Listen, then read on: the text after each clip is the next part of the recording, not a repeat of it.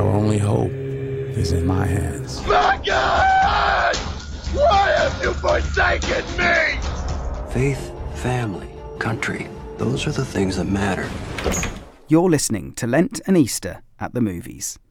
Hugely experienced film reviewer Fr Peter Malone relates his choice of movie to the day's gospel reading.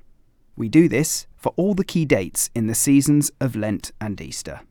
Well, in the Holy Saturday reflection, you talked about living through Lent, and we really have lived through Lent, through the Gospels and through the movies, Peter. So we arrive at Easter Sunday, a joyous day, and I want you to tell me which film you've gone for. I've gone for a film with a one-word title, perhaps one of those symbolic titles, and the film is by Peter Weir, and it's called Fearless. It's a favourite film of mine, and it's a film about resurrection. It's not intended to be initially religious, but the screenplay, as we move through, gradually raises more and more religious themes. Some of the characters are Catholics, there are discussions in a church, and so the religious dimension starts to pervade. It's basically a theme about an air crash and survival. And so Jeff Bridges, who is the star, experiences this crash, which is presented very graphically, and he survives, and it has a transforming effect on his life. I suppose a near-death, an almost death, a perhaps death experience. So he then is a risen person, and he becomes fearless in his dealings with people. And he feels he must go out because of this responsibility of having this renewed life, to make contact with relatives of survivors, especially one played by Rosie Perez, and those scenes are in the church.